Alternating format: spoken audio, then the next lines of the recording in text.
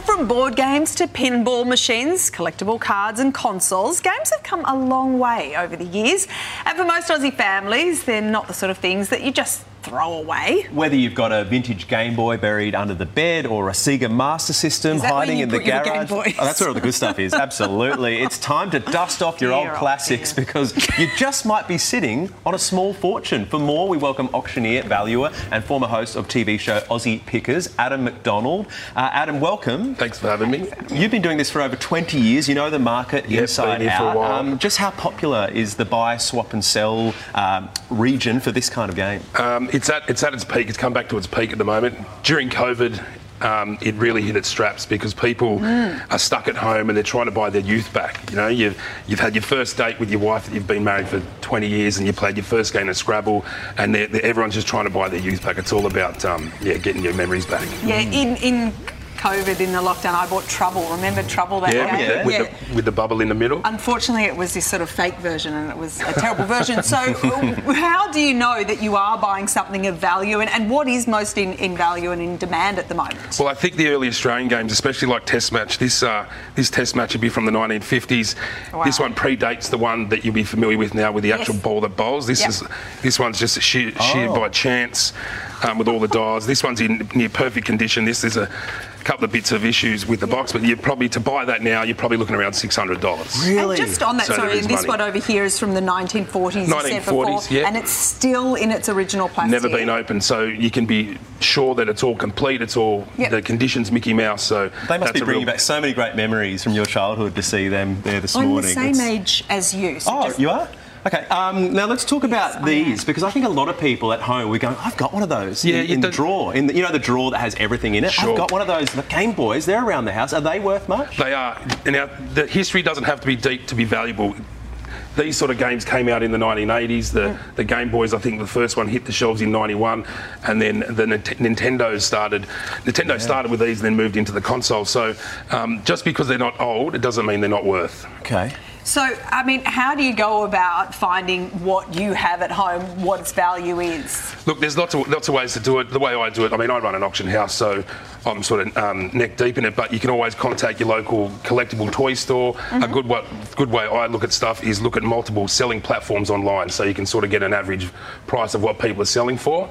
And then, the world's a small place with the online selling, so you can sort of price your stuff out like that. Wow. I believe we have some that we're going to have a look at right now from some of our viewers. Is that right? Yeah, sure. Yeah, so who have we got? I believe Connie has sent one in to show us today. Connie has, Monopoly. Looks like a very old... Is that a fake version of Monopoly called Easy Money? No, interesting story behind Easy Money. Easy Money was invented by a fellow in the UK in the 1930s. He took it to Milton Bradley, the board game manufacturer. They passed on it and said, we don't want it. He took it to Parker Brothers. They picked it up. 2 years later, Milton Bradley bought Monopoly out, and there was a big kerfuffle that went to court about patents and copyrights and stuff, and Milton Bradley won, and then Monopoly was born and Easy Money died a sad death. So not such a great Money story. Didn't really live up to its name of Easy Money at all. Yes. No, the thing with board games, they really kicked off in the 1930s because of the Depression. Very cheap to manufacture. Families could play it for days on days, and it didn't cost anything to run. So that's where the era of board games started. And what about some of these older games that we've got here? I mean, can you still, because they're obviously electronics, they need to be in working order. They do need working order. What happens with these, mostly the batteries get corrosion. Yes. And so if you keep them in good condition without the batteries getting corroded, I mean, that one's still a goer. Oh, wow. Takes you back, that sound. It does, that really does. But I mean, shouting at my brother, give me a turn! That takes me back to that. Does it increase the value if Tony Barber is on the cover? I mean, that is pretty exciting. It's a wonderful game. Eye. I mean, that's all complete. That'd be hours of fun of that. All the buttons are there and the buzzers and the... So if it was Ed Phillips, who's absolutely delightful in person, but he doesn't get as much the... I don't think so. I think Tony's the king of the castle in that realm. Now, Mel sent in this collection of footy cards. What would you say these are worth? Footy cards are always collectible. The thing with footy cards are you've got to have the complete set. Yep. So, and the thing with footy cards, they deteriorated a lot because kids were swapping them, using them. Every different state played a different way how you play or swap cards. So to get the full set, and with this sort of ephemera stuff, conditioning resolution is everything. What sort of a price for a full set of one of those really old It depends. You've got different Stamarol, you've got Stimroth, all different brands of cards, but you're looking at thousands of dollars for a complete set. I mean, it really is. You've got to be a bit forward-thinking, don't you? That's probably where I'm going wrong, for starters, because I throw everything out. What about Sega games? I do remember those from the 80s. We've got one belonging to Rick, one of our viewers. He sent in a picture of his Sega game. What kind of price could you get for these originals? For those games, they're not so collectible, the Segas. Nintendos are the ones that are more sought after. But having said that, What's wrong with Sega? The graphics weren't as good. The platforms are a bit clunky. But having said that, you might be getting $40 to $50 a game. So that's still considerable money that he's looking at there. Sam sent in her impressive collection of video games and consoles. Would this be worth a small fortune? Yes, that would. The interesting piece in there is that orange gun and the console underneath it. That's the early Nintendo.